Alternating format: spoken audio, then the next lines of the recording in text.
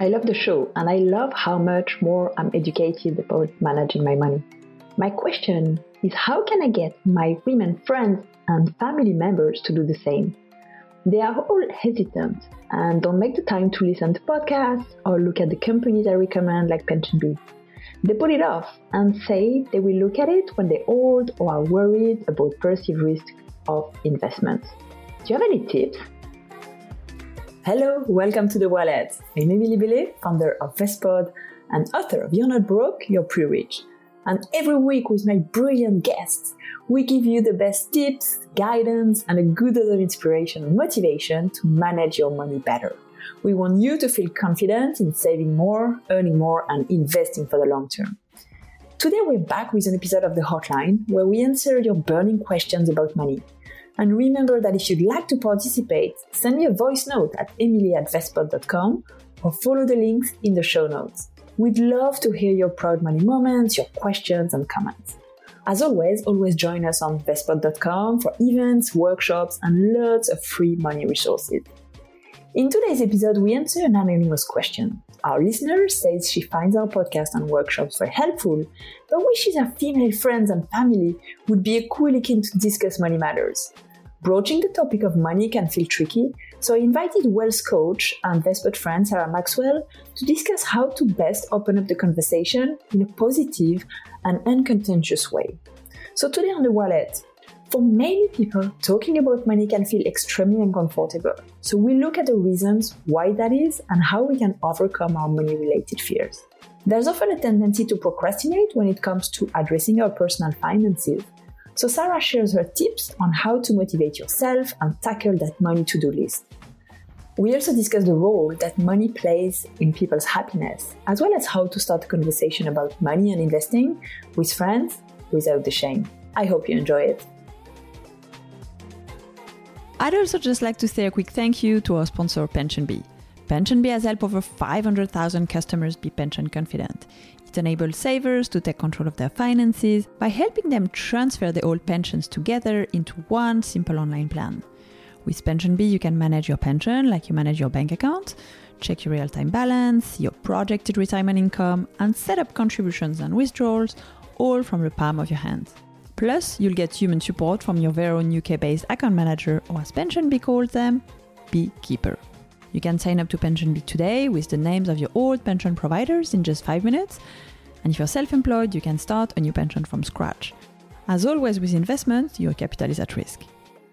Please note that we are not certified financial advisors. The articles and information made available on Vestpod and this podcast are provided for information and educational purposes only and does not constitute financial advice. Hello, Sarah. Hi. How are you? I'm really good, thank you. How are you? I'm good, thank you. Nice to see you. I saw you last night at our workshop on ethical investing, and today you're here as an expert to talk about money and how we talk about money. If we can maybe start by talking about you and your journey, because today you're more of a money coach, so helping people with their money mindset, but you have a big career actually in finance and as a financial advisor. So can you tell me more, where you come from and what's your mission, please? Yeah, absolutely. I love talking about my mission because my mission is really the reason why I founded Wealth Coach, and that is to bring colour, energy and joy to the world of finance and money. And you're right, sort of having spent 20 years in the more traditional area of financial services, I really felt like a bit of a round peg being sort of hit headfirst into a square hole because I didn't really feel like myself in that environment. It was almost like you needed to be grey or blue, or needed to be a certain way to be trusted, and certain ways of representing yourself, which I always felt weren't truly me. And I always felt then that actually I probably wasn't connecting with the people that I really enjoy to work with. And I think there's a huge gap in money and finance for joy, for something which does actually connect you to money in a meaningful way, in a way that actually can focus on your life's vision instead of just the products that you should take out or the things that you should do with your money. So I'm really excited to be talking to you today, and I love what you're doing as well, which is fantastic. And the idea that you are really here and your mission is to get women more money. I mean, that is fantastic and huge. So I think that the two missions are both equally as good. Yeah. So thank you for having me here. And I loved ethical investing yesterday. It was really fantastic. And I'd absolutely recommend, if you do it again, for people to attend. It was brilliant. Great. And I mean, I can see Sarah, you can't see her, but her room is full of like bright frames and photos. She wears an orange jumper. And I think that's also your touch. And when we think about money, talk about money, we often, I mean, for a lot of us, it's like, maybe she's greedy. Money. Some people can feel like money is bad. So there's a bit of work to do on mindset. And so listening to this question from our listener about how can we talk about money. So our listener is asking, I've been trying to talk about money with my friends, with my family. They don't want to. And then I'm worried that they will sort of wake up in 5 years time, 10 years time and be like, oh no, I haven't done these things. I haven't put money into my pension and have some sort of regrets. Why is it so hard to talk about money, according to you? There's so many reasons. And I actually did an Instagram episode on this recently because it's such a big thing. Talking about money is a taboo. It feels hard for us for many different reasons. A lot of them stem from the beliefs that we were brought up with. So messages like, oh, you should never talk about money. It's rude to ask somebody what they earn. It's rude to talk about how much money somebody has. There's kind of all of these assumptions that are made and handed to us around the embarrassment of talking about money, around the embarrassment of being judged about money. So, we all kind of have fears of judgment of certain things, and money just seems to be an absolutely huge subject that people can carry a lot of shame about, actually. And that's not necessarily, like, you might expect people to carry shame for certain reasons, like having a lot of debt or some of the sort of real obvious reasons that people may feel shame about money. But actually, people can feel shame and judgment around money for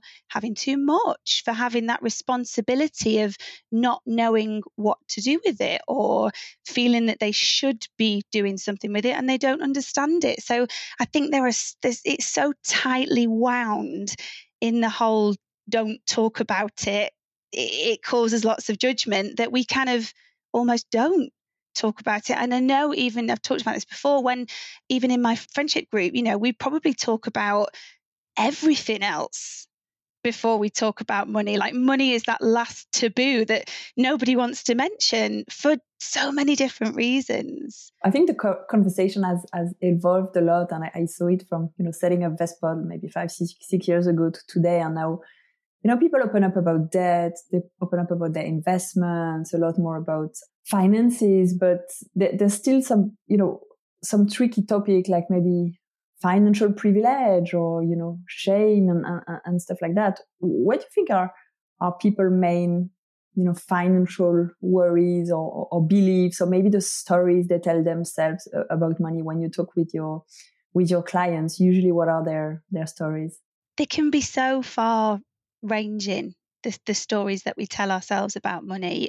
So ranging from there'll never be enough to I'll never have money, I can never earn money. Once I have money, it's gone. Like, as soon as I get some money, there's a reason for me to spend it. So there's so many beliefs that we are given along the way. So when we're children, we are handed beliefs by our parents and caregivers, at school, in our friendship groups, when we start working, throughout our entire life, we're given these beliefs that are not our own, but the places that we then sort of spend our time in almost compounds and confirms those beliefs. So until we start to question them, until we start to ask the question of, is this belief actually useful for me and my life. So we're sort of becoming aware of what these beliefs are and whether they are positive or negative to us. We're not even really aware of them. They're just kind of in the background, and we act out our lives and they could be holding us back. So I think the first step there is around just an awareness, noticing those beliefs that you have about money and deciding whether they do actually work for you or not, because there's some beliefs that are great, that are really empowering, that are, brilliant for your life and how you handle money. But there are some which are really not useful and can hold you back. So for instance, me personally, sort of in my family, there was always there's never enough type of belief. So, we'll be happy when such a thing is paid off, or, that's quite expensive. Money doesn't grow on trees is a big one. So when you're given that message, it takes quite a while to unpick it and decide that actually there is enough. And actually, this is how I show myself that there is enough. So you're giving yourself that security to reform that belief into something more positive. And how do you sort of overcome this, fear of even like thinking about money? I think for some people, they're like, I don't want to talk about it. I don't want to think about it. I'm not ready to maybe see an advisor or see a coach or even look daily into my, bank balance. Or if you're at this stage, how can you then get to the next stage? Because it's a journey. So from, starting to save and being aware and in control of your finances, to being in a great position where you feel money is abundant, you can negotiate your salary, you can increase a good portion every month. How do you get people to start and then to, carry on their financial journeys? Yeah, it can feel hard at first, especially if you're used to not opening the post or not opening your bank account, or, not looking at it because you're concerned about what might look back at you. One of the things that I find really useful and that I do with many of my clients is have them actually draw it out on a piece of paper. So relatively basically just putting it in shapes.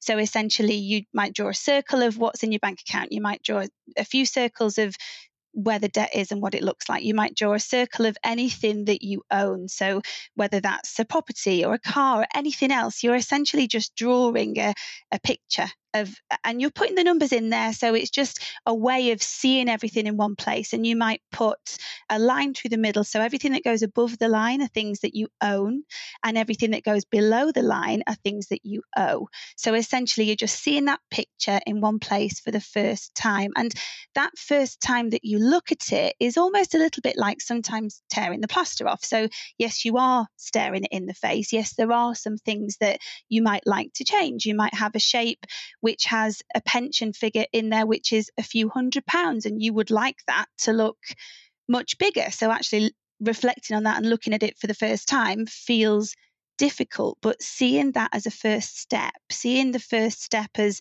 everything in one place and looking at it is a fantastic first step. I mean, I have a document that kind of does that with clients, but for anybody that's listening that just kind of wants to draw it all out and take that first step, it's really useful. You can put it on the wall, you can write notes on it, you can put priorities on there for what you'd like to focus on. But what it helps you to do is putting it all in one place means that you can prioritize. If actually that pension figure feels like a priority, you can really look at that first. If there's a credit card on there that has a really high interest rate and that feels like a priority, you can focus on that first. So I think the key is being able to see everything in one place for the first time and then use that in order to start to take any actions. And why do you think we sometimes procrastinate when it comes to managing money? Because it's always on your to-do list, but you're like, yeah, that's okay, I'll do it this weekend, I'll do it next month. I mean, a good tip that someone gave me is really have some money dates with you in your calendar. So maybe one Saturday a month, or one Saturday or a quarter, review your numbers. But if you have other tips in terms of, okay, I'm gonna do it, I'm really motivated, and I know it's a lot about habits, like everything else in life, but like any tips that would help people to go back to it and really measure how they're improving over time? Yeah, that's such a good point. And I think there's many things to say about this. A great one, as you say, is creating money dates. So making that space and time in your diary, which you've got focus to doing just that. So there's nothing else that you should be doing. It's simply the tasks that you've put on your list to do in that amount of time. The other thing is making the steps really, really ultra small. So you're creating some habits and some progress, and you're tracking your progress, but you're making it so small that it's so easy. I don't know whether you've read the James Clear book, Atomic Habits, but that goes into serious detail about making the habits super easy, super small, stacking them together, because over time, the compounding effect of those habits is better than sort of setting out one day a year when you look at your finances and it feels all difficult because you can't even remember last year when you looked at it. So doing something every day when you're starting out. So even if you're setting yourself a task to read an article about pensions or listen to a podcast about money, listen to a Vestpod podcast, obviously. But, setting those tasks which you can kind of do as part of everyday life, but ticking them off. So you're kind of giving yourself that, okay, I did that task. So making them small enough that they are easy. And then over time, your knowledge will grow. And actually, you probably become more interested in it. So once you then start to really understand it and do more of it, you will actually think, oh, I really want to read that article tomorrow. In fact, I'm going to read it now because it's really interesting. So starting small is absolutely huge, and setting the time aside, I think is also really big. And, maybe working with a professional in some sort of capacity to kind of help you tear that plaster off in the first instance. So getting some support, whether that's a coach or a financial advisor or even a friend. So sort of getting yourself an accountability partner, a friend, where you checking in once a week. Did you do those 3 tasks that you set for yourself? Because there's kind of nothing better than telling somebody else that you're going to do something to make sure that you've done it. I think the accountability, you're right, is really important. And I think that's, when you're a business owner or you're a freelancer, that's usually, or even when you're a full-time employee, I mean, you have all these goals at work, you have to achieve certain budget, you have your business plans, you have your KPIs. But unfortunately, we usually don't have that in our personal life. So we just forget about these things. And putting this in place, even if we are super busy and we don't have time to do these things, they're actually really helping. Definitely. And also reflecting back on what you've done. So I think it's really important to track your progress. So to look back at the note that you made on day one. So to look back at that picture of all your finances and how you felt about it 3 months later, after you've been taking these small tasks, you'll be able to amend that hugely. Your understanding will be deeper. You'll really notice the difference between the you that started the journey and the you that's here now. So reflecting back and keeping records is really, really useful. I notice with clients sometimes when they send me sort of 6 sheets of information when they start to work with me, and after 4 sessions we reflect back on them, and sometimes they can't believe that what they actually came to achieve, they've already achieved. They've almost forgotten the person that walked through the door at the start of the relationship because they now know more. So it's the same if you're doing this work yourself, because you actually want to remind yourself how far you've come in any period of time. So the money dates are a great time to look back at the progress that you've made and celebrate the progress that you've made. So, give yourself a treat because of the progress that you've made. So celebrate the fact that, you have put the work in.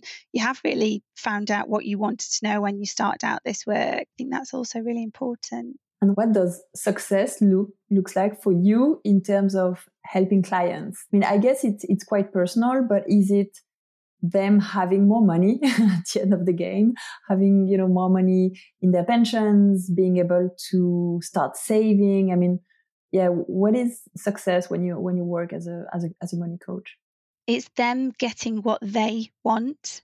So I would never decide what they should have. And that's why I choose coaching instead of advice. Obviously, as you know, I'm a qualified financial advisor and I could operate in that environment, which is more of the sort of telling, but I would much prefer to work with people who come to me. They know how they'd like to feel.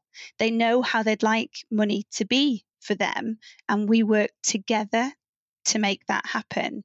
And I think what is important is that somebody really takes the time to think about what they ultimately want to achieve from doing the work, which is very different to what they should want and what people, friends and family, work colleagues tell them they should want. So I think creating a vision which looks good for you is ultimately important, but also understanding. So first of all, understanding what you have.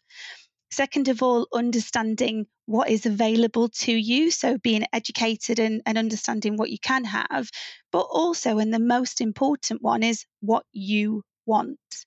What actually you want, not what you should want or what other people want, but what you want. And that's a huge part of the work, actually, because I do quite a lot around people's vision and their initial vision. When they get to it and we do some visualization and we do some walking through it, they get there and they go, this isn't mine. This isn't, I don't even want to be in this vision. Those things that I told you that I wanted, they're actually not what I want, but they've spent so long being told that this is what you should want. You should want to own a house. You should want to do these things, that they have almost taken them on as their own vision. But then working through it, it can change. So it's subject to change. And also sort of noticing that as you become more educated about what you want, your vision becomes clearer and the steps to take between the now and your future vision become a lot clearer. I love what you say about having your own vision, because I think when you don't sort of stop, look at the big picture, sort of switch off from, tech and computers and phone, your vision for life is sort of this vision that you're going to borrow from what you're seeing, from the news, from your neighbors, from your friends. And you don't necessarily take the time to think about, yourself and what you want. And that brings me to another question around money and happiness and how money can bring joy. I mean, there's often this like research piece around money and happiness, and that, people reach like peak happiness at around $70,000 salary. Now they've shown that actually having more money can make you more happy. So I think this number is very subjective to anyone. But for you, how does money bring joy? Because I believe that, money brings joy, to a certain extent, of course. But what is your view about, money and joy? And I know that's a big part of your work.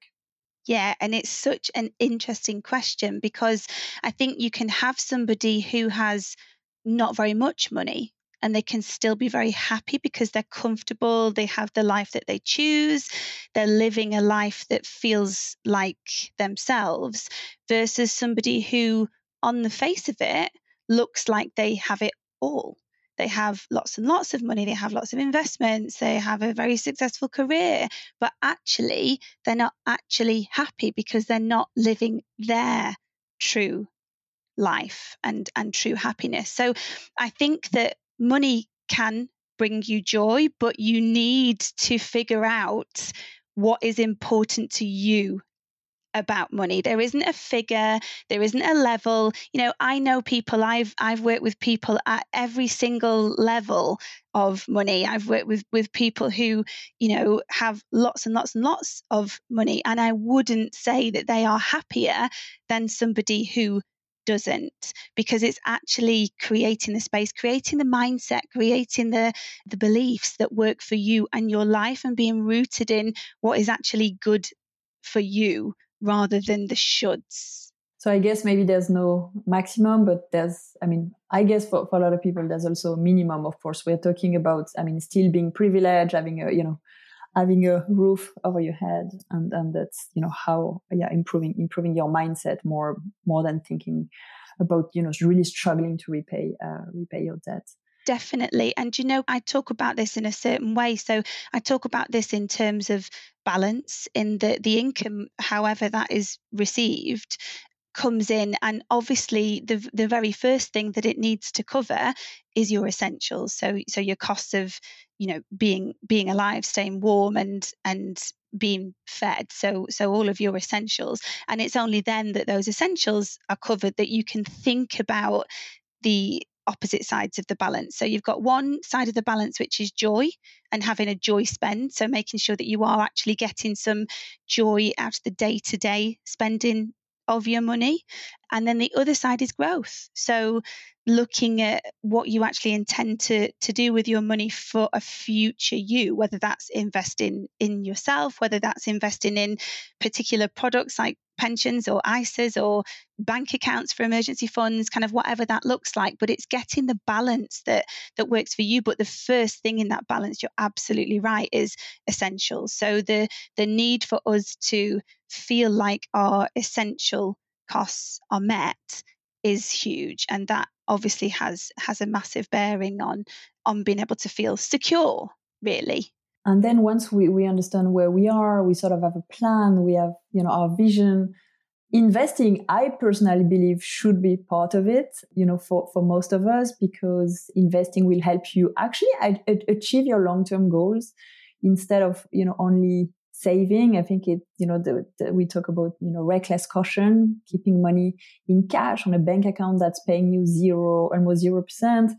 But then it can feel risky to invest money, maybe because, we don't necessarily have the education, maybe because of how the financial industry is, portrayed. But how do you help your clients, like, being in the right mindset to start investing money?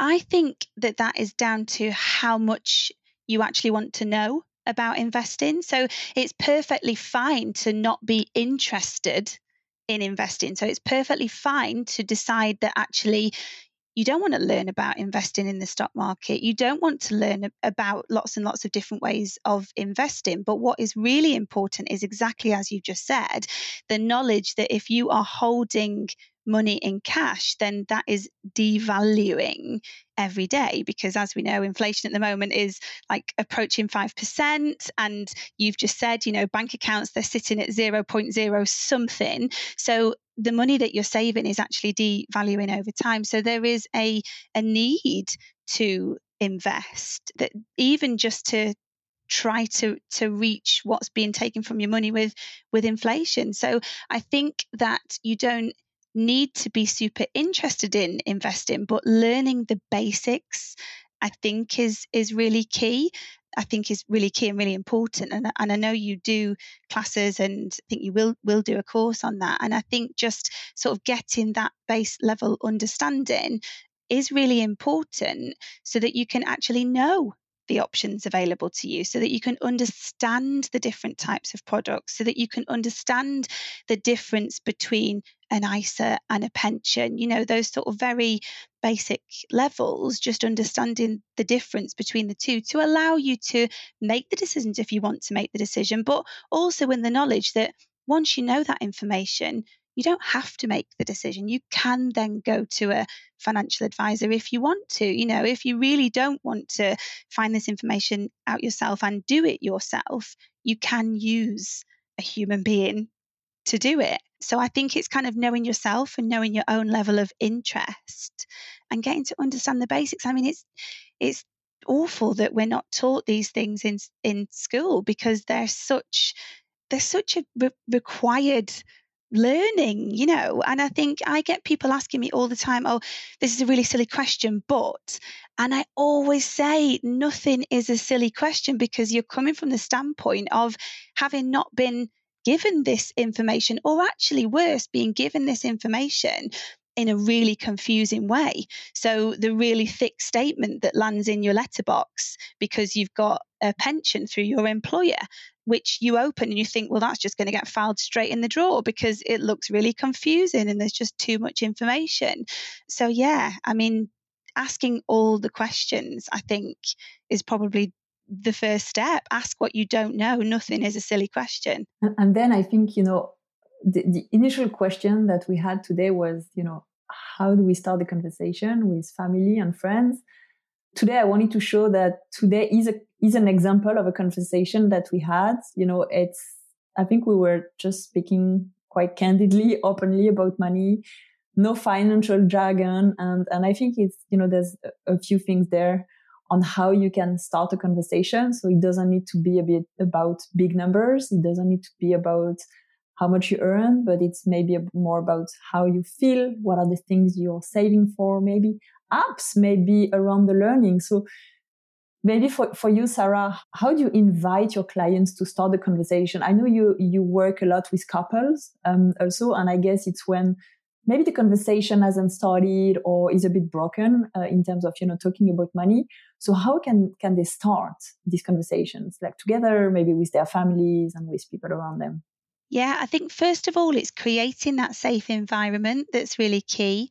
So I think sort of setting up the conversation and actually saying the words, I'm not going to judge you for what you say. This is almost a safe environment between us. We're just trying to have this open conversation so that we can understand each other a little better.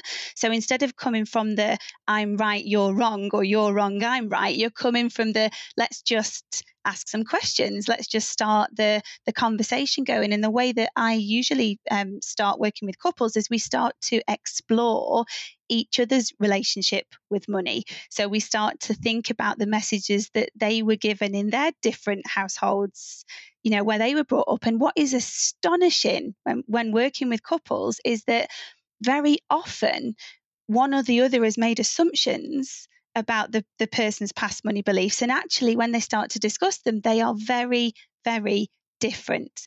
And you can then start to see this sort of level of dropping in of understanding, okay, I didn't actually realize that was how your mum spoke about money, or I didn't actually realize that was the way that it used to be, because they're not really discussions that we have. So sort of coming in on the relationship angle to try to understand why each other feels the way that we do. So that could be between couples, it could be between friends, it could be between family members, but actually just trying to really understand where they're coming from first before you start to ask the bigger questions about how much and all the practical elements of, where is it? Do you understand it? All of that kind of thing. So coming in on the more sort of relationship level, I think is really useful. So you're starting to create that safe space for the conversation of learning about each other rather than anybody needing to be right or wrong or anybody needing to have a better understanding than the other. Because in any relationship, one person will be labeled with one label and the other person will be labeled with another. And it's usually spender, saver. And once you've got those labels, it's like they stick.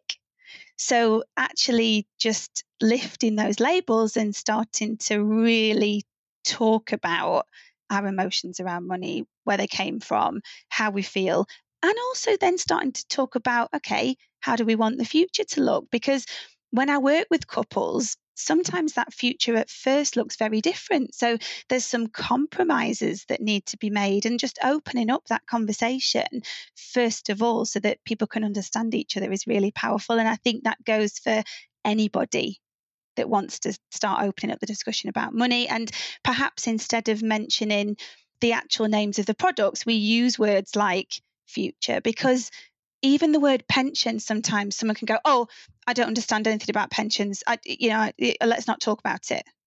Whereas if you're asking them, what do you think you'd want to do in retirement? Or how will your life look? Do you think you'll have a portfolio career? Like how, so starting to ask those softer questions, I think help with the opening up.